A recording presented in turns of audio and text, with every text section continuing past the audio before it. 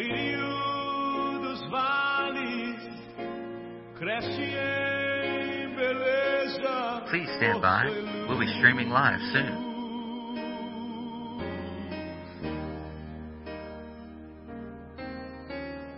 Rosa de Sharon. Please stand by. All right, good to be with you. Jonathan Dunn here at Rick Bonfim Ministries.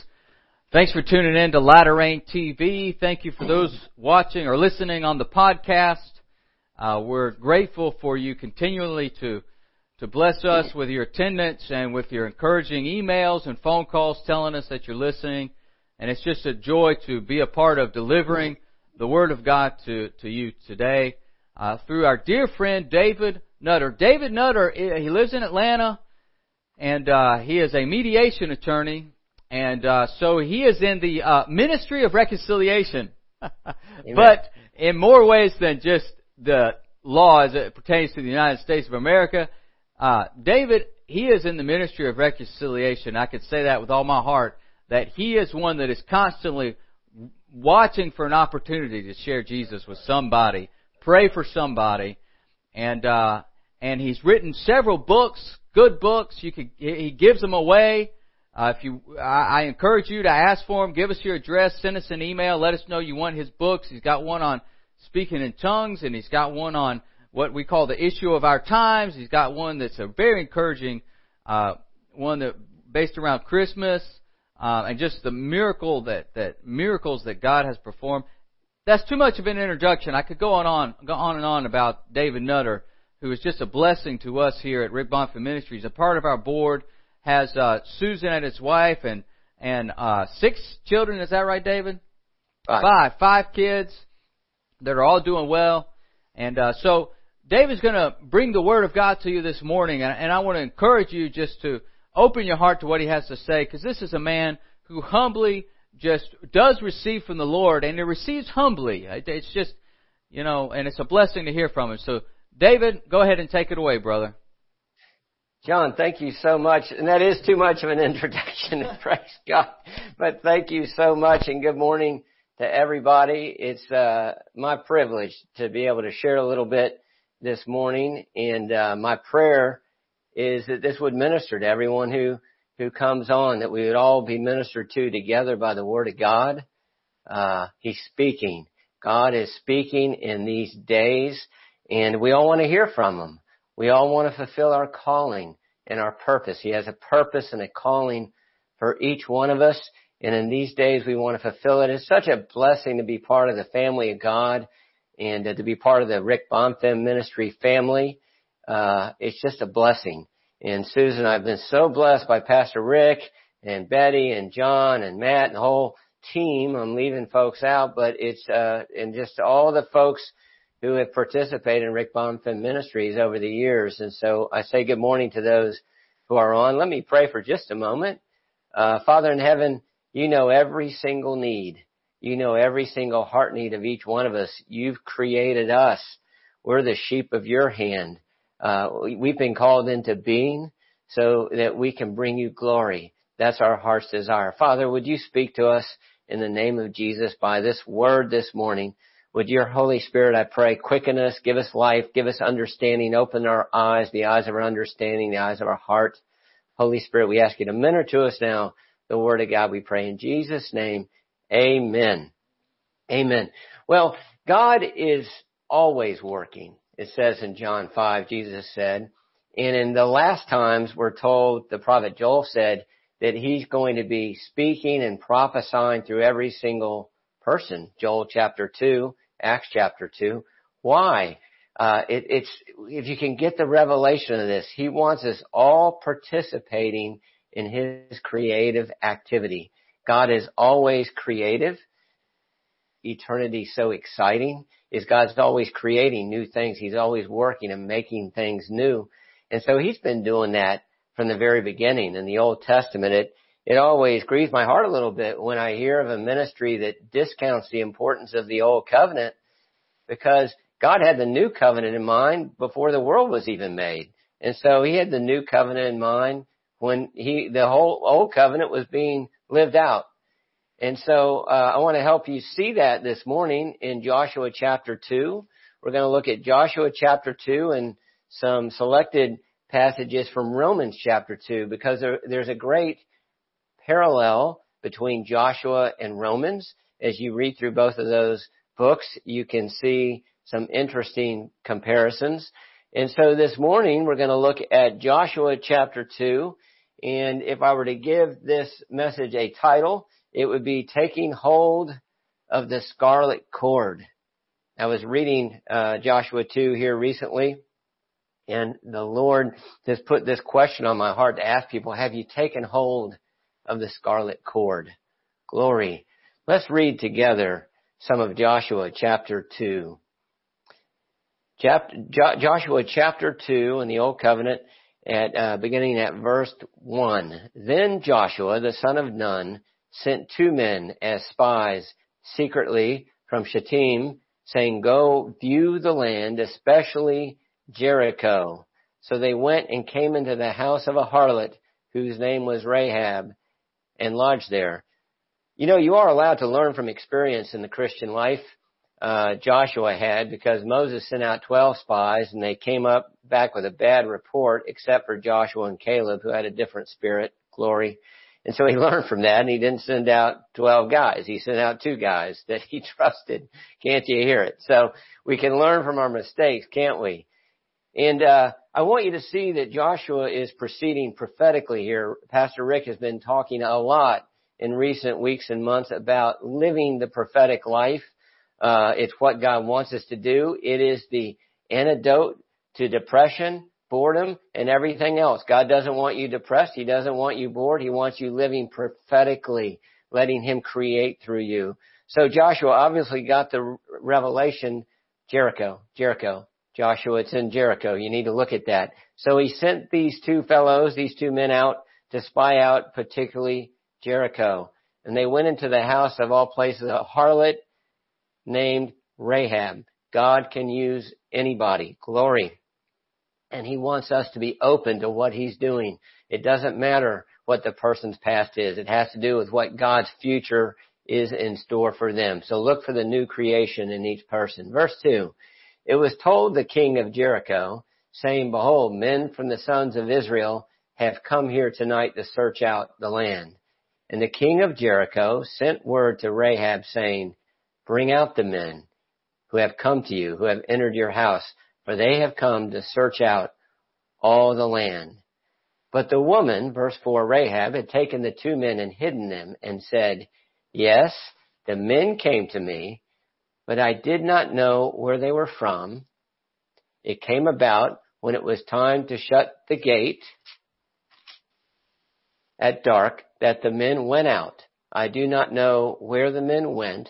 Pursue them quickly, for you will overtake them." But she had brought them up on the roof and hidden them in the stalks of flax, which she had laid in order on the roof. So the men pursued them on the road to the Jordan, to the fords. And as soon as those who were pursuing them had gone out, they shut the gate.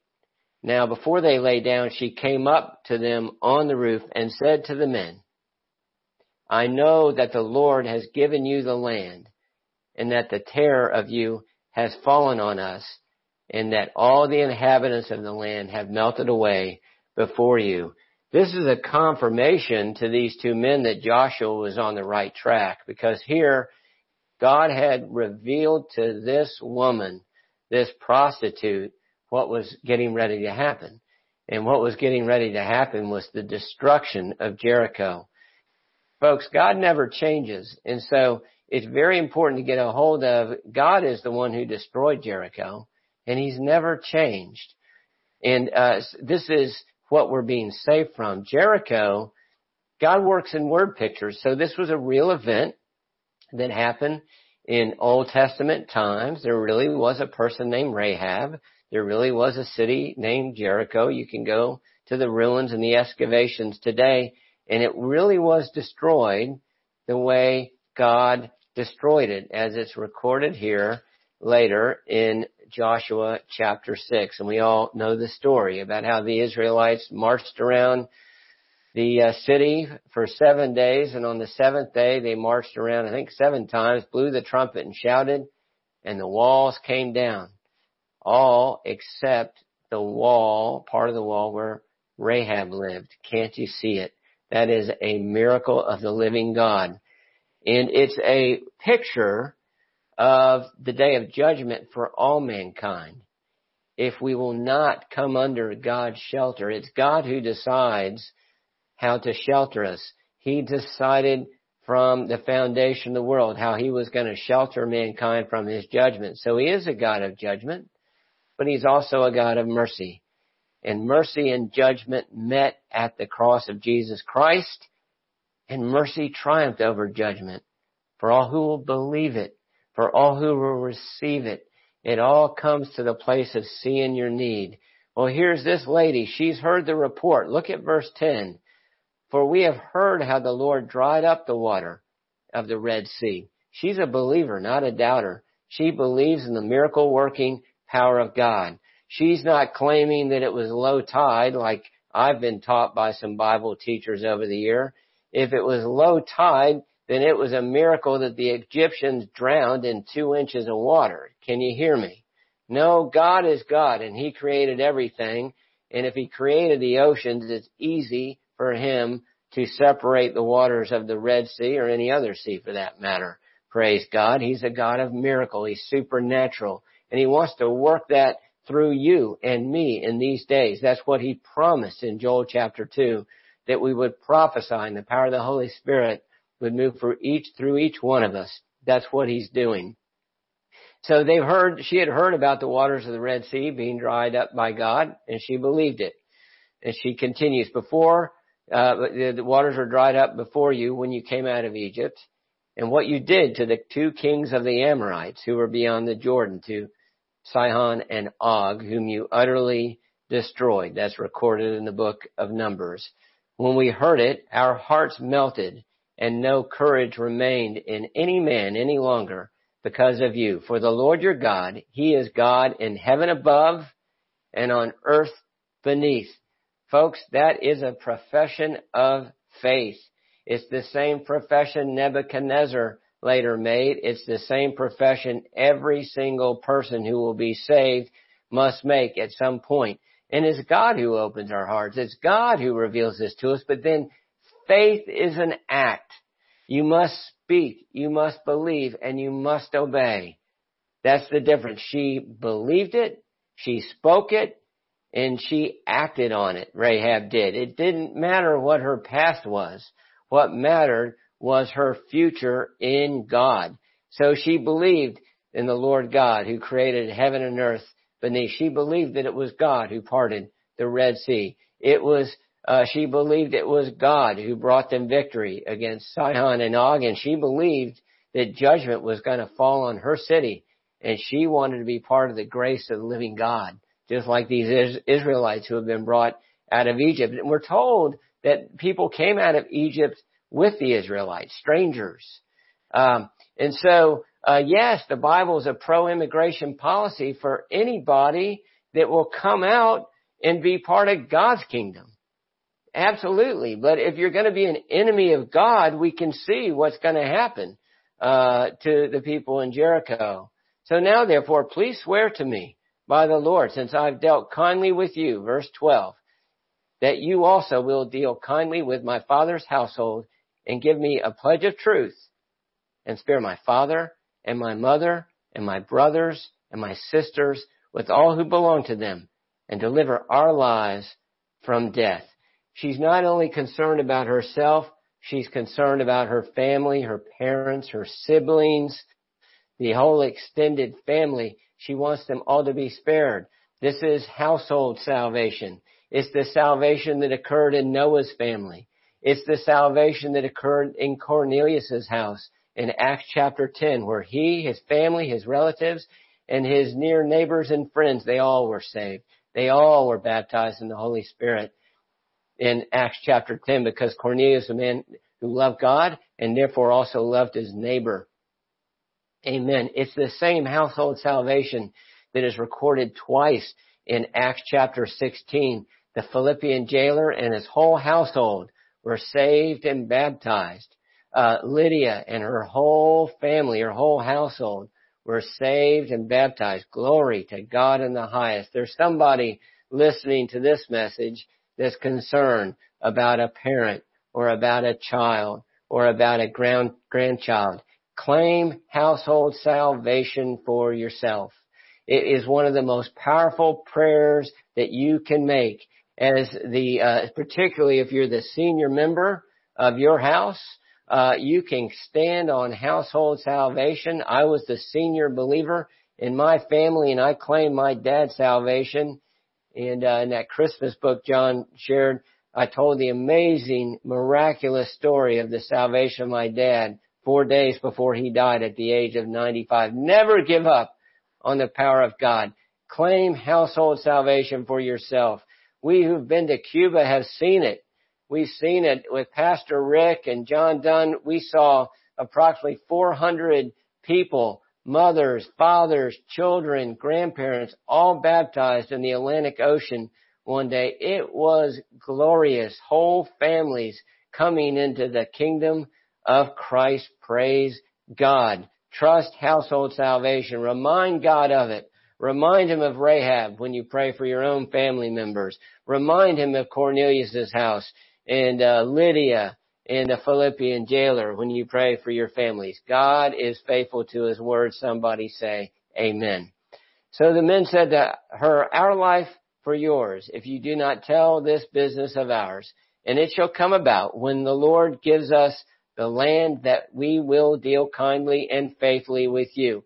This is a prophecy. This is a statement of faith. They don't know exactly, as far as we're told, exactly how God's going to deal with Jericho. They didn't know at this point about marching around the city for 7 days. They didn't know about the walls coming tumbling down.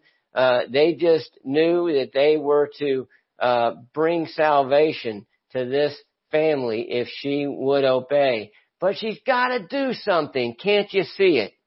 Jesus said to the men in John chapter 9, go wash in the pool of Siloam and you will see. You'll receive your sight. What if he said, well, God can heal my blindness if He wants to, and just left the mud on his eyes and sat there? Man, he would still be blind to this day if he were alive. Don't you see? You have to, God gives us faith actions. We're not earning anything by going to wash in the pool of Siloam. We're saying, I believe. And God's wired us and knows that we have to take action to put the faith in our hearts. He wants us to be part of what we're doing. And so, here, Rahab is given something specific to do. First, she must not tell this business. Don't get hung up on, well, Rahab lied. Well, Rahab is someone who's just coming to faith. And you can get different opinions about that because there's a conflict of mercies here. If she told the truth, she would be delivering these guys over to death and resulting in their murders. And it would be contrary to God's will. But I also know stories where people have told truth in this kind of situation and were nevertheless delivered. It's a matter of the intention of the heart and not just the outward action. She is someone who's just coming to faith. Someone who had been in the faith longer might have done something different, and God would have gotten the same result. So don't let that hang you up. Don't also use an excuse to lie all the time. We're supposed to be truth tellers. Praise the Lord. Verse 15.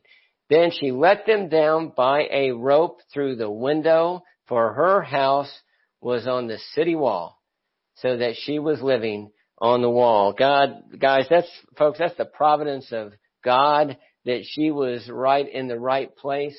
And I pray for you, for me, my family. I want to be living in the land of Goshen. The only place is to be where God wants you to be. Amen.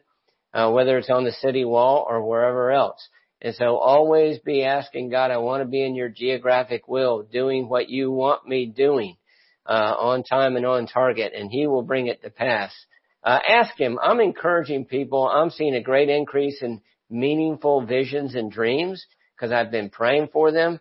I received a dream just last night that related specifically to 3 other dreams Susan and I have had that is a specific answer to a significant question in my work these days. Obviously, there's a lot of disruption in the marketplace, and we've gotten a specific answer. Hallelujah.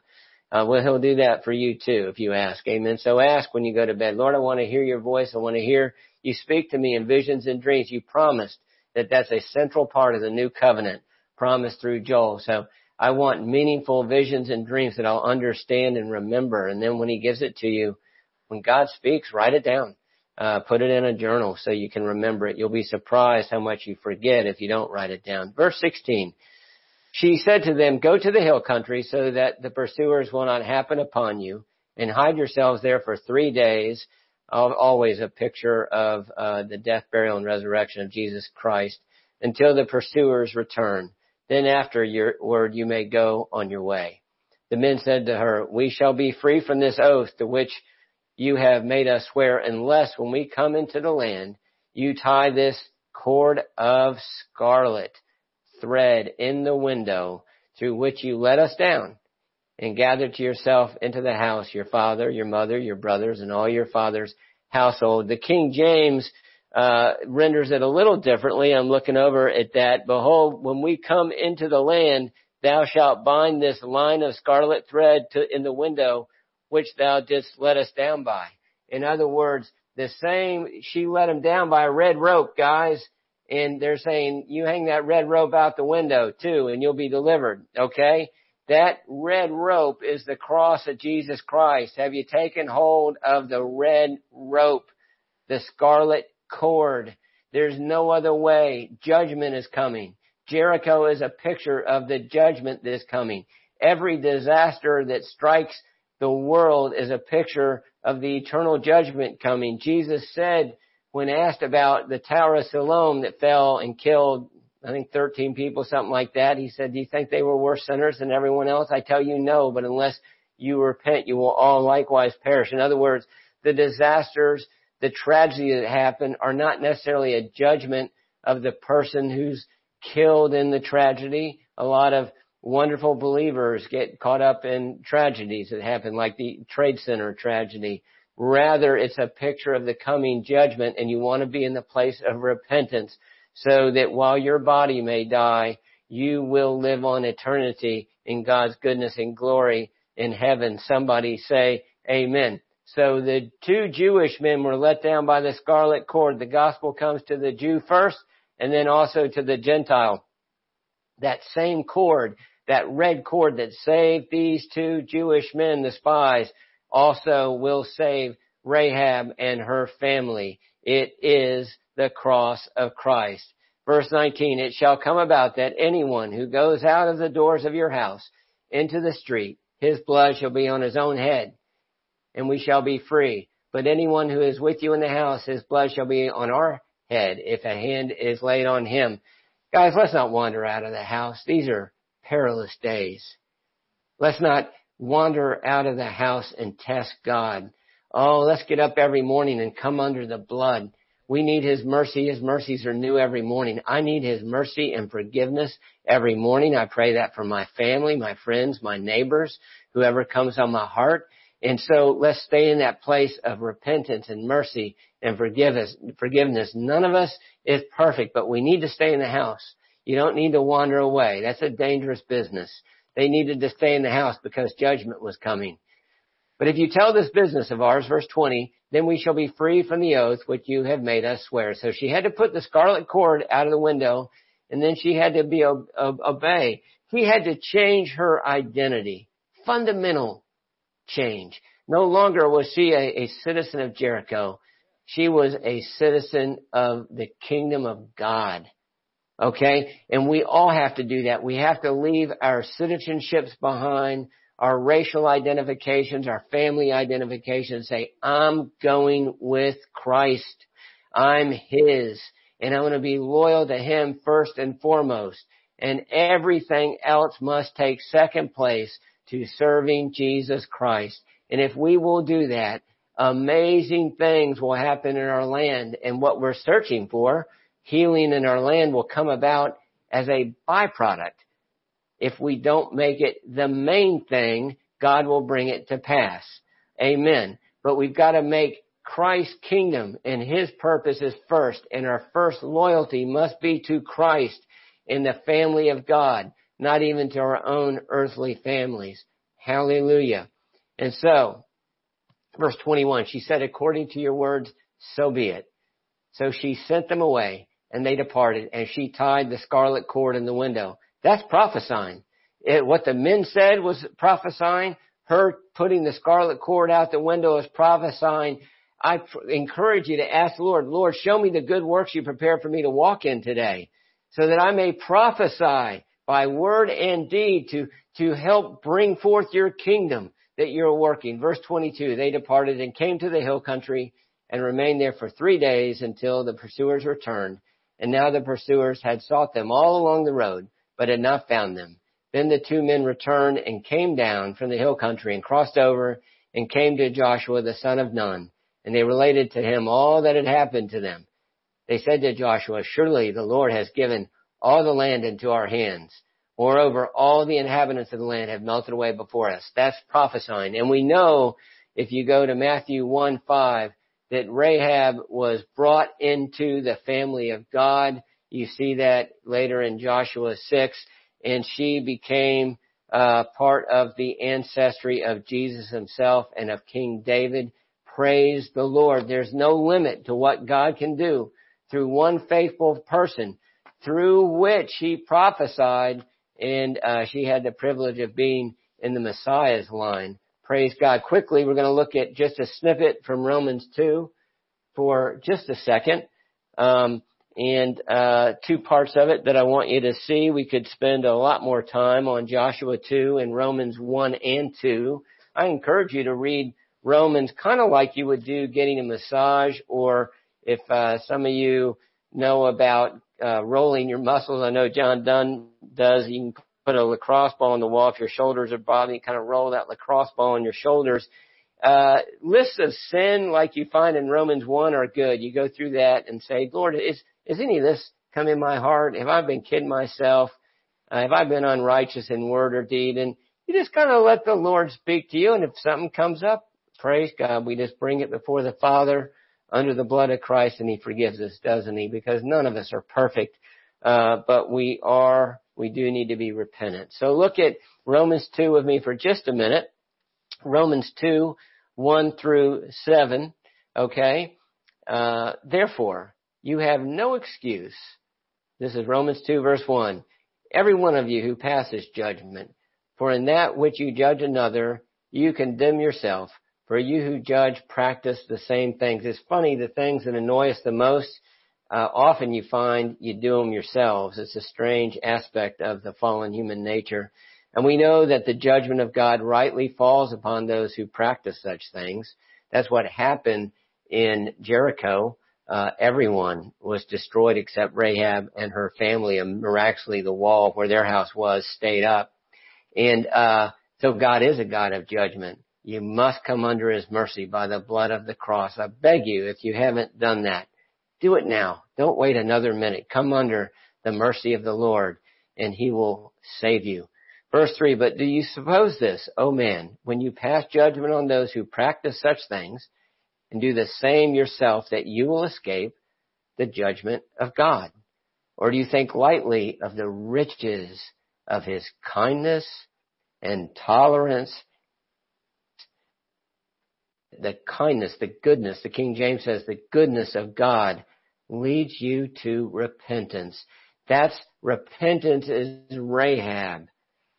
Saw, it revealed to her the goodness of God and the deliverance, and she wanted to be part of it. She wanted her family to be part of it. And Jericho, again, is a sign of the coming eternal judgment. Rahab, how about you? I want my family, my neighbors, my friends. I want everybody to be part of the family of God. And so you urge people, come into the house of God. Come into Cornelius' house. Come into Lydia's house. Come into the Philippian jailer's house. Come into the house of God and be saved. Come under the blood of Christ and receive the mercy of the Lord. It's His goodness that leads us to repentance. God is good. He wants all people to be saved. Verse 5. But because of your stubbornness, that's the people in Jericho, who didn't respond like Rahab did because of your stubbornness, their pride, their unrepentant heart. You're storing up wrath for yourself in the day of wrath and revelation of the righteous judgment of God, who will render to each person according to his deeds. To those who persevere in doing good, seek for glory and honor and immortality, eternal life. But to those who are selfishly ambitious and do not obey the truth, but they obey unrighteousness, wrath, and indignation. There's something about coming under the mercy of the Lord that causes you to want to please Him. You're not earning anything. He gives you His righteousness as a gift. For others, He says He wants you to give mercy. It totally transforms your heart when you really receive the mercy of the Lord. I encourage you to receive the mercy of the Lord today. And He says, if you receive my mercy, you must also give mercy. Lord, make us to be the mercy givers you've called us to be this day. And lastly, let me close with Romans 2 at 26 through 29. Again, you could read the whole chapter 2 of Romans and see how it ties in with the story of Rahab the harlot. But just this snippet, Romans 2, 26 through 29. So if the uncircumcised man keeps the requirements of the law, will not his uncircumcision be regarded as circumcision? And he who is physically uncircumcised, if he keeps the law, will he not judge you who, though having the letter of the law and circumcision, are a transgressor of the law? For he is not a Jew who is one outwardly, nor is circumcision that which is outward in the flesh, but he is a Jew who is one inwardly, and circumcision is that which is of the heart by the Spirit, not by the letter, and his praise is not from men, but from God. I've got 2 questions as I close. Have you taken hold of the scarlet cord? Have you come under the blood of Christ? And have you received the Spirit of the living God? Moses prophesied that the Israelites would fail under the law of Moses. You can read about it in Deuteronomy 26:30. He prophesied that the Jewish people would be scattered all over the world.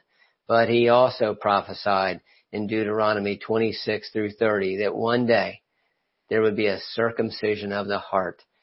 Oh, it's by the Spirit, not by the letter of the law. Have you received the Holy Spirit of God? Apart from Him, apart from Jesus, we can do nothing. But we can do all things through Christ who strengthens us. Receive His Spirit today. Lord Jesus Christ, I pray you fill us with your Holy Spirit today so that we can walk in your goodness, your righteousness, your mercy, and your love. May we walk today in such a way that we would bring you, Father, all the praise and glory and honor that is due your name. We pray in Jesus' name. Amen. And all God's children said, Amen. A impureza do meu ser,